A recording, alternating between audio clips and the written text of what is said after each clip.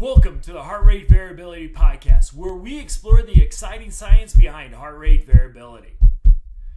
The material discussed in this podcast should not be taken as medical advice. Please check with your medical provider to make sure any suggestions or strategies are right for you.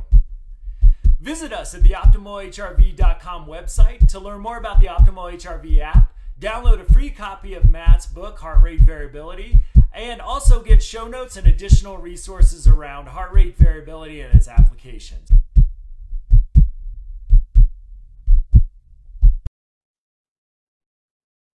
Welcome, friends, to the Heart Rate Variability Podcast. I'm Matt Bennett, and I'm really excited for our guest today. Diane Wilson is someone who's I consider a mentor in the social media space. We met in Irving, Texas for the AAPB conference, and I was blown away by how poor and bad I am at social media and how good she was. So I followed her. I've learned a lot, and besides teaching me how to tweet by example, about a week or so ago, I finished Brain Dance, her latest book. That I just thought was, I had to reach out in hopes she might come on, because I know heart rate variability was a part of your journey to recovery, and it was so inspirational that I thought, hey, if I could get our audience aware of your work, I'm sure some already are. I think it's great to get it out in the world. So Diane, besides being my role model on Twitter, I'll let you introduce yourself a little bit more formally to the rest of our audience. Oh, great. Thank you, Matt. I'm just so excited to be here. Honestly, I really am. I have looked at your books, I downloaded your app, all these, listened to you speak, and oh my gosh, Ian is just one of my favorite people in the world. So Mine as well. yes, oh my gosh. Dr. Ina Kazan, yes, she reviewed my book, Brain Dance, early on and loved it. And I felt like the world was going to be okay Yeah. because she really loved it, and that it just gave me such hope. That's She awesome. also found a problem with it that I fixed around HR heart rate variability. So you guys are the experts. Well, So, thank you. so I'm a peak performance coach. I'm in downtown Chicago. I have last year released Brain Dance, and this year the audio version of it, just because people ask us to access it in different countries and they couldn't. So that helped them. And no, I'm just excited to be here. It's a great Friday afternoon. Awesome. Well, let's start out with, I feel it's funny, like even when we had a little internet trouble at your house, so you had to come to your office. I feel like after reading your book, I like, well, did you enjoy your drive? Because I know that was something that was a part of the journey and all that stuff. So you can't read Brain Dance and not feel like I've known you for a good portion of at least your adult life. So I would like to kind of just ask you a question. Again, the book answers this a little bit, but I would just love to hear you talk a little bit, because I think with the concussions, traumatic brain injuries, Mhm. it's something in the world that I spend most of my time in, which is folks struggling with poverty, homelessness, addiction. It's something we need to talk more about. I think what I sort of get is sort of this sense of helplessness around it. It's like, well, it's happened. There's not much we're trained to do about it. So it's sort of just something, like I said, that I really try to bring to people's attention. So I would just love to maybe just throw out a real general question about if you wouldn't mind sharing just a little bit of your experience that you share in the book about your personal experience with traumatic brain injury and concussions. Thank you. I think it's just a great question. It relates to all of that. Okay, so I was driving down the street that I just came from, you're right, and sitting there, and A car drove into me. He took a wide turn on a rainy day and just drove his car into mine. He didn't brake properly. And so it wasn't the worst accident. It was not, but I definitely had a concussion. I had a moderate concussion, and, my life turned upside down. And so brain dance is about that journey of having your brain impaired and not, believe it or not, know Yeah. it, which Yeah. is weird as it is true. So that's, just all it's your awareness that's impaired. And so that means most people probably saw before I did, certainly knew something was wrong, but I did not. And so it's on that journey, and then how the tools that helped me. But in terms of poverty and homelessness, I do think there's just such a huge inequity about Yeah. how people learn about these things. First off, like, most people don't understand concussion. And then secondly, I think a lot of what we see that are barriers that we don't see and that result in poverty and homelessness is related to the brain. And so it's not an equal playing field. I mean, Right. I could have easily been homeless, poverty, but I was lucky. And so that's why I wrote the book. I felt like I was extraordinarily lucky to have these second chances and these insights to find out that it wasn't just, I was just going to be that way. Oh no, kind of Right. thing after I was injured, but that I was injured, and that I had time, space, and tools. But I bet, but without awareness, most people don't have a chance for that experience. Right. And I think, and I just want to thank you on the podcast for being, what I experienced is just so incredibly vulnerable, and honest in the book. Okay. It was just like, so powerful.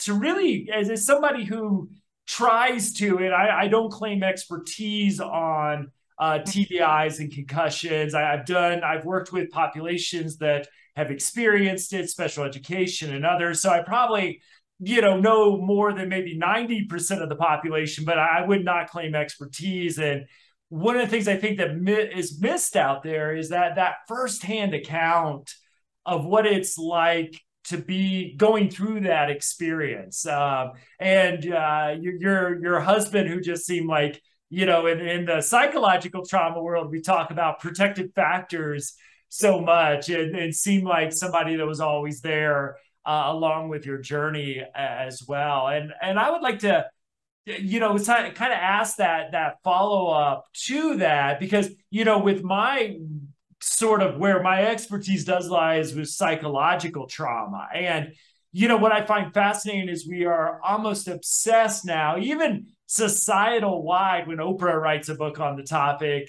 of, trauma in the brain. And we've really, I think, incorporated that almost, and a lot of us have been working decades to get to this point of, that's understood in society, that something happens to you. And Mhm. you speak so eloquently of that in your book. And I would love to, like, sort of, I've been actually dying to ask you this question. How do we talk about this now that psychological trauma, adverse childhood experiences is in the public consciousness? Do you have any ideas or thoughts about how do we bring TBIs, concussion, brain injuries, uh, into as almost like an equal partner or a complementary, piece to our discussions around the impacts of trauma on people's life outcomes?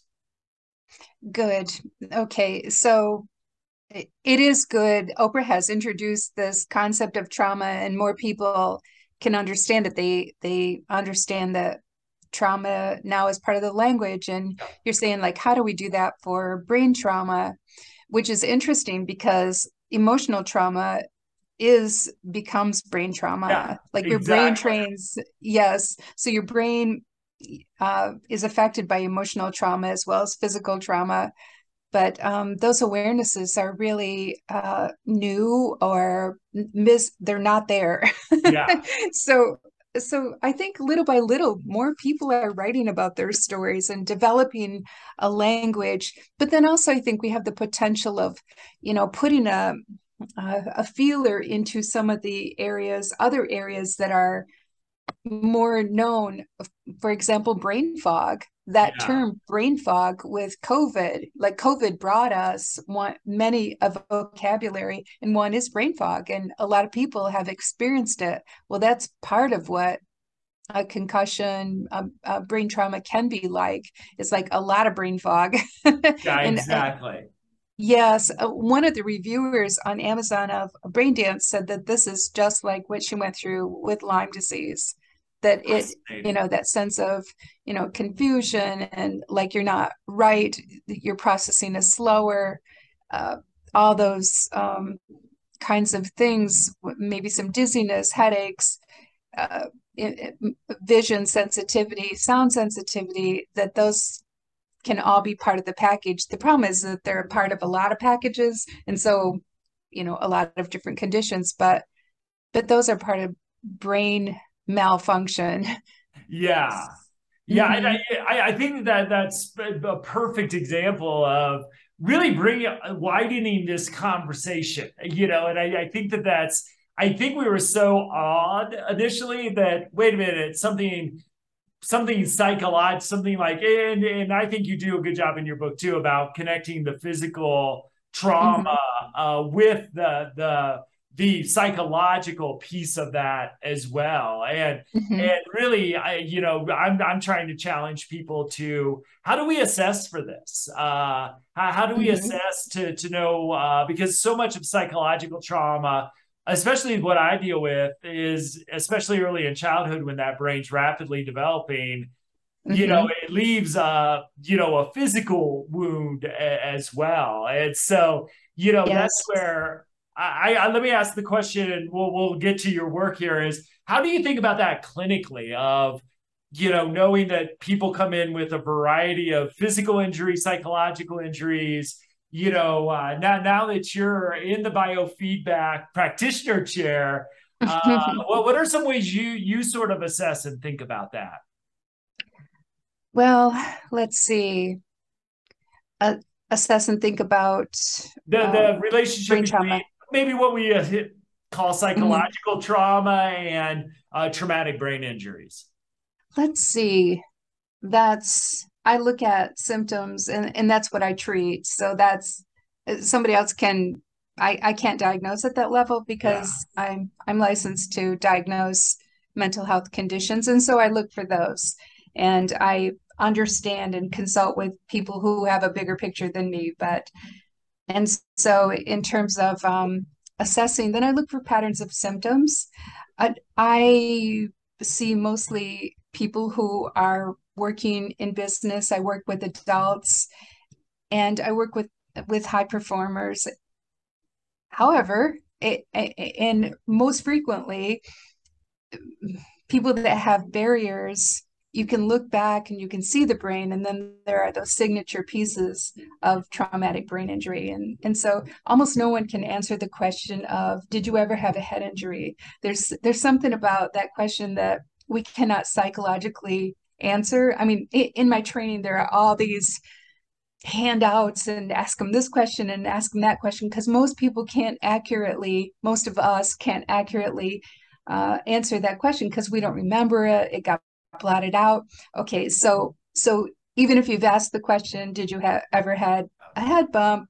People will say no, and then you'll see like the signature patterns of probably an injury, and then they'll remember from a long time ago, or they fell off the crib, or there was Yeah. things. So the most of the injuries I see are older ones, but it's so exciting that people would come in because years before I became an applied neuroscientist, I did career coaching, and in career coaching, I always had people that I just really love these people, but they had so much going but there was something that got in their way all the time. And now that I'm, done all this training and learned from people like you and your colleagues, that I know so much about, so much about success depends on the brain, and those injuries that happened before can crop up in different ways to give us problems. So maybe it's our threshold for, emotionally being unregulated, or it's procrastination, or these really stubborn habits can be early injuries or different brain patterns. So I feel like for me, it's kind of all coming together in ways that just make me even more excited about working with the brain and the body for success.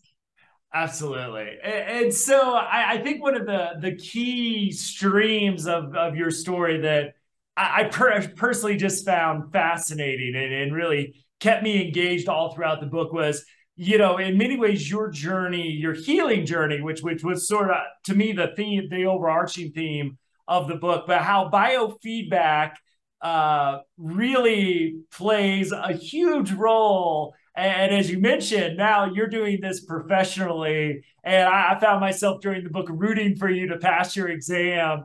Like I was rooting for a sports team, even though I knew I was in I assume knowing that you were there, I kind of knew the outcome eventually. But I would love to share, like, you have this huge thing happen in your life, and just sort of the role biofeedback has played in your recovery. I'd love for you just to talk about that. And I kind of gave away that the leading you to now being that helper for other people that were in your situation too.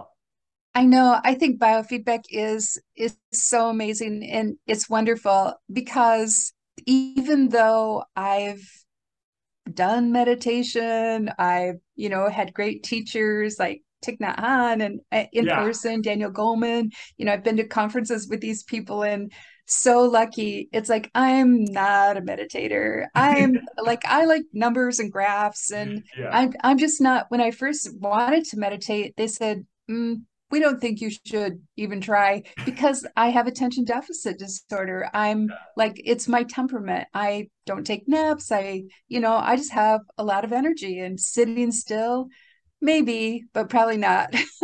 So, I love biofeedback because you get numbers, you can see inside your body, you can make a difference. Like this, I like this. Yeah. This has a task. Yeah. So that's where I feel like my people like it. You ask them, would they meditate? It's like, maybe, some of them do. It's good. I'm glad they do. But it's like, oh, watch, let's see how this works. Let's look at your heart rate variability. And they're like, I'm on it. They get rings and they get devices, and now they can get your app, of course.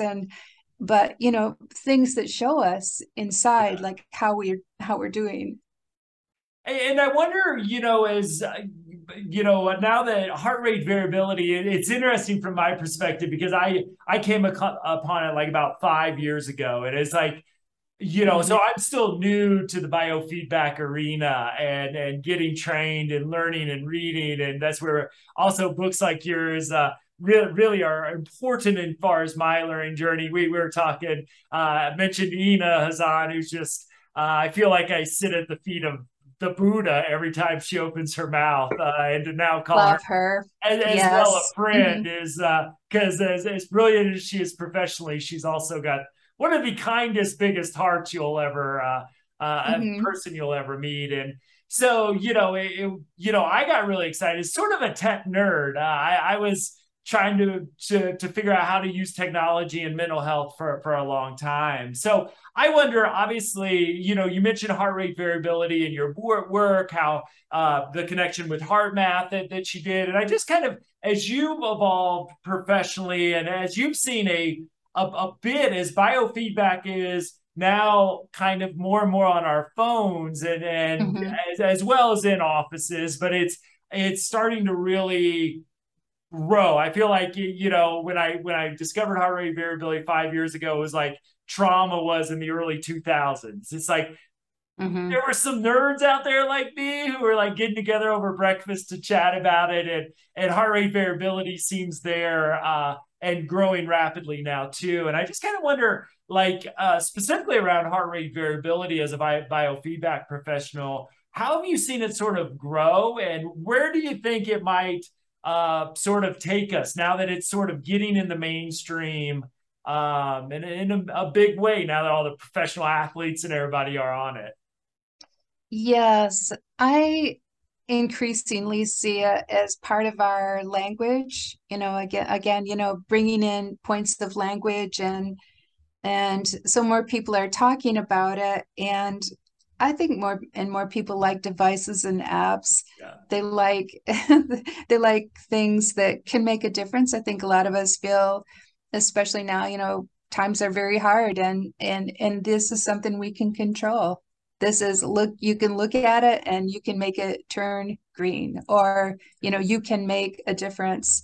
So there is that, and then with kids love it. Yeah. So yeah, I see it as becoming more a part of our daily life, especially with, bands and uh, wrist chest bands, and Yeah. um different devices, clothing that you can wear that gives you biofeedback. It's Right. incredible.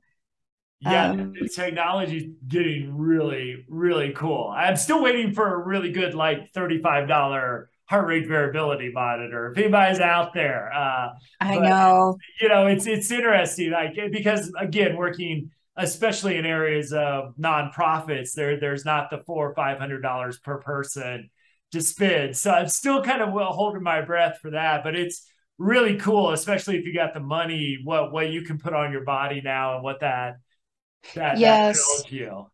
but I think also that's a good point, that these things can cost. And but I think once people start it, then they don't necessarily need it. Then maybe pacers, Yeah. the inhale, exhale. I made a meditation with that on it recently. And, just I think pacers, and I don't know, people just incorporate it. They Yeah. sometimes don't need any of that. I have someone I'm working with, and was really surprised this person took to it. It's a teen, and they're like, no, don't need anything, I can do this. And then they kind of learn how to power down, and it's Yeah. amazing. they they Yeah. they, they get it. So it's there's a lot of learning though with it. There's the numbers and to start, but also not losing touch with the internal states that go with it, and to develop an awareness of what the states are and when they change, and so that when we don't have devices, that we can read ourselves and do the next right thing. So we'll feel in control, bring our best self to things. Yeah, I gave one of my first in-person keynotes this week, and I had the butterflies, which I love the butterflies because I speak so much. Sometimes the butterflies, I don't know, it's kind of nice to have those pregame jitters. I actually enjoy that. So I was getting a little nervous, and I was like, I stuck out to the hall and did some RF frequency breathing. Not Mm-hmm. necessarily to calm down because I wanted that energy, but to optimize it, which is just a really good example of that for me. It's like, okay, because I think when I count too fast, so I still need that pacer right now when I'm excited, Mm-hmm. especially. But you start to, and you kind of feel that. All right, I'm there. Mm-hmm. You almost feel your HRV going in that positive direction. Yes, yes. So I would love to, I always love to have authors on because I love this question. This is my favorite question as a podcaster is I would imagine, and you shared some of this in your book, because if I'm right, if I'm remembering this right, you were in the middle of publishing your Back in Control book when the injury happened. I mean, do I have that somewhat right, or it was just published? Just it was published within the last year of Okay. of that. Mm-hmm. Yeah, so obviously knowing what everything it takes to get a book into the world and then getting people to read the book, what Mm-hmm. that challenge was. But with this one, especially a book that was so reflective and so personal Mm-hmm. with the professional scientific scattered throughout. I wonder what insights you had as an author, because I find when you write a book, things come to the surface that may have been there but not as powerful, or you just didn't pay as much attention to it. So Mm-hmm. I'd love to learn any insights you had in the process of writing the book. What was that like for you? Oh my gosh. I mean, early on when I started to write it, I had an editor say, you should really beef this up and tone this down. And I go, why? And she goes, it'll make it a better story. And it's like, I'm not doing that. Like, this is my story. How could you possibly write a book that wasn't just, it's like the truth is your guide. Yeah. So let me see, I have to get back to your question, but that's pretty loaded for me. It's like, yes. So from there, the task is to write your story, just to be really truthful and to deal with whatever happens from that.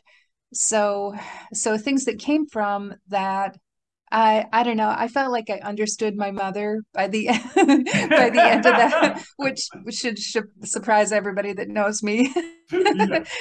I am my father's daughter, but no, really, no. I had a lot more compassion for her and kind of a deeper understanding of why I like the work and why, I feel a spot for parents. As one of 8 children and love my mom, but she had a really hard life and it was hard for all of us that she did and all that. So I think I was just much more forgiving and knowing that every parent wants to be a good parent in the end. That's what they want. And I think that's what I love about these tools is that they allow people to be the people they want to be. That's, the hope, the vision. And so that's where my book kind of talks about that a great deal at the end about how these are personal choices to learn and use these tools and to be able to transform our more difficult reactions to let us be the people that we want to be. So that was consolidated by Yes. writing that was not there before. I mean, you've written what, 3 books? Actually, now it's five. Almost to the 5? embarrassing number. Almost to the embarrassing. Oh Because my God. some people have like 50 books, and I don't want to be that person because I can't Oh, understand yeah. how you live life and write 50 books. Good books at least. I, But yeah. I do remember during your presentation, you go, I'll go off and probably write another book. It sounded like you had many. But yes, it's like I think for many people that writing a book that you learn things that you didn't know you needed to learn. And so the point I'm making is that it's like only the truth. I feel like the emotional truth is there and that I just learned a lot. I also learned a lot like since it came out. It's funny, my first book was, advicey. It was coachy kind of, and people liked it. But on this one, I feel like people know me, and it's curious. I get notes 4, 5. I mean, it's been over a year since my book came out, like a year since Brain Dance came out. It's been a year and like 4 months. I get 4 notes a week. And for the first almost year, I got a note every single day. Like someone saying, "Oh my gosh, this you spoke to me." Like you, so people feel like they know me, which I'm really glad because I get lonely.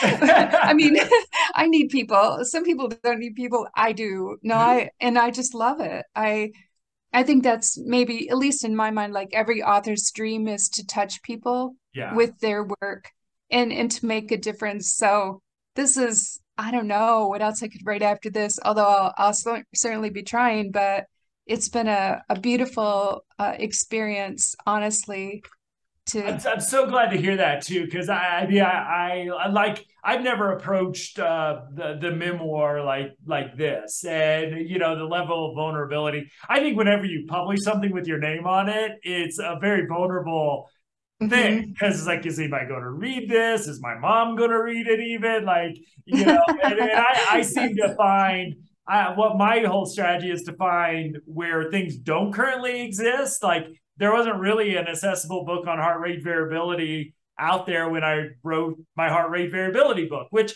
kind of takes the pressure off because I always ask myself, can I write something better than nothing? And Mm-hmm. it kind of sets the bar a little low, but it's still a very vulnerable experience. Like after probably Mm-hmm. about halfway through, it's like it's funny because you're such a personable individual. Like when you stop by our booth at the conference, I just kind of fell in love with your personality like right away. It's like she's Uh, really cool. Same. She's like awesome. And then following you on social media, I was like, oh, she's also brilliant at the same time, and Oh, can actually thank you. put posts Oh my out gosh. there that are meaningful to the world, unlike myself. But I'm trying to follow. I just need to take more pictures, I think. But uh, Uh, with this. So let me get you out of here on sort of this question because I'm really interested with this. Is where do you see yourself going? I mean, you took us on this journey in brain Mhm. dance from some pretty low points, but your resiliency always seemed to carry you through. I was never like worried about you in the book. Like I was like, she got something. You had people in your life that cared, loved you. There was like I said, in the psychological trauma world, those protective factors. You had enough of those internally and externally that I wasn't worried too much about you, but to watch your growth throughout your recovery, and then what my favorite words, post traumatic growth, which I think would be one of the keywords I would term for your book. Well, what's your next step? You've achieved amazing things.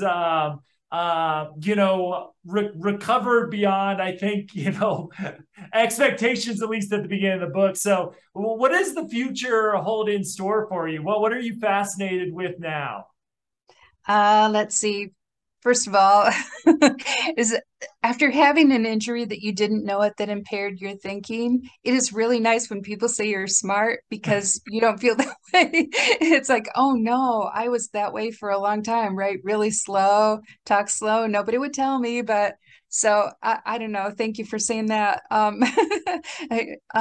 Because yeah, secretly you go, oh no, is it still happening? That it's just a crazy fear. So now I'm developing tools to help people recover. I'm developing materials for the mental health crisis right now.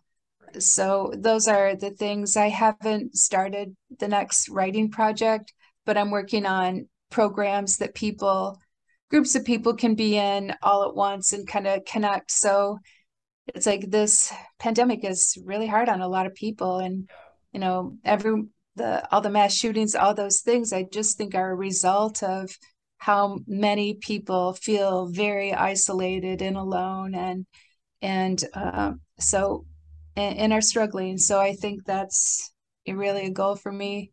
I think a lot of managers, leaders feel very pressured, or kind of people do one or another thing, like get completely out of touch, or it weighs very heavily.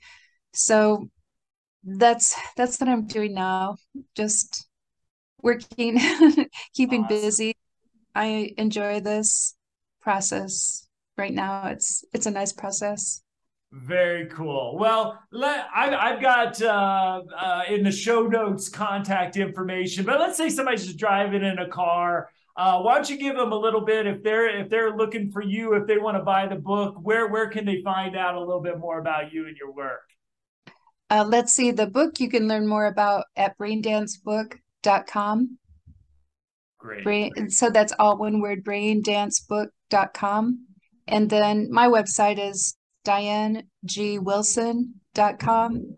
And that just Awesome. shows kind of the array of things I do. And yes, those are oh, and then I have a podcast too, but my podcast is on sabbatical. It's on break until next year. I was very lucky, I mean, doing podcasts, like doing this with you is really fun. And doing podcasts, I interviewed people on sleep and different parts of mental health and medicine up until January, and then I worked on the audiobook. And So, like I was saying, I have so much respect for you recording your own audiobook. That is something that I have not attempted yet. With a little bit of learning disability myself, I'm not great at reading out loud, and I think the fact that it was in your voice. And I'm an audiobook. It's basically all I do nowadays. I'm lucky enough to live in a beautiful place. I just love to walk and listen and learn. And I don't know because I don't have anything to compare it to, but I think the fact that you made that decision may have made the audiobook 20% better. I just felt like I don't know. I wanted it in your voice, and I was so glad that you made that decision. So oh, good. Thank you. I know it makes reading of it, I think, more real. yeah. Yeah, we debated, do you do this? But no, thank you for saying that. I definitely made the right choice. So we'll put those links in the show notes as well. But Diane, thank you so much for spending a little bit of your Friday with me, for your patience and work to get around the internet issues we had initially. It was definitely worth it. So, and I will just put out there one more time for our listeners, Brain Dance, pick it up. Also, I think it's just such a great resource for people who may tune in to me or our thing for more of the psychological trauma perspective. We've got to get better around the traumatic brain injuries assessment, treatment. I've been able to work with some great occupational therapists. I'm excited to bring the biofeedback folks into these conversations because it may take adding a few members to our treatment team who have this expertise and have these tools if you don't feel you have them. But again, it's something we've got to really start to think about in a big way. So I thank you for your work and spending a little time with me to help further this message. So thank you so much. Thank you. And as always, Heart Rate Variability Podcast at optimalhrv.com. Show notes, links will all be in there as well. So everybody have a great day. Diane, again, thank you so much for the gift that you gave to the world. Thank you so much.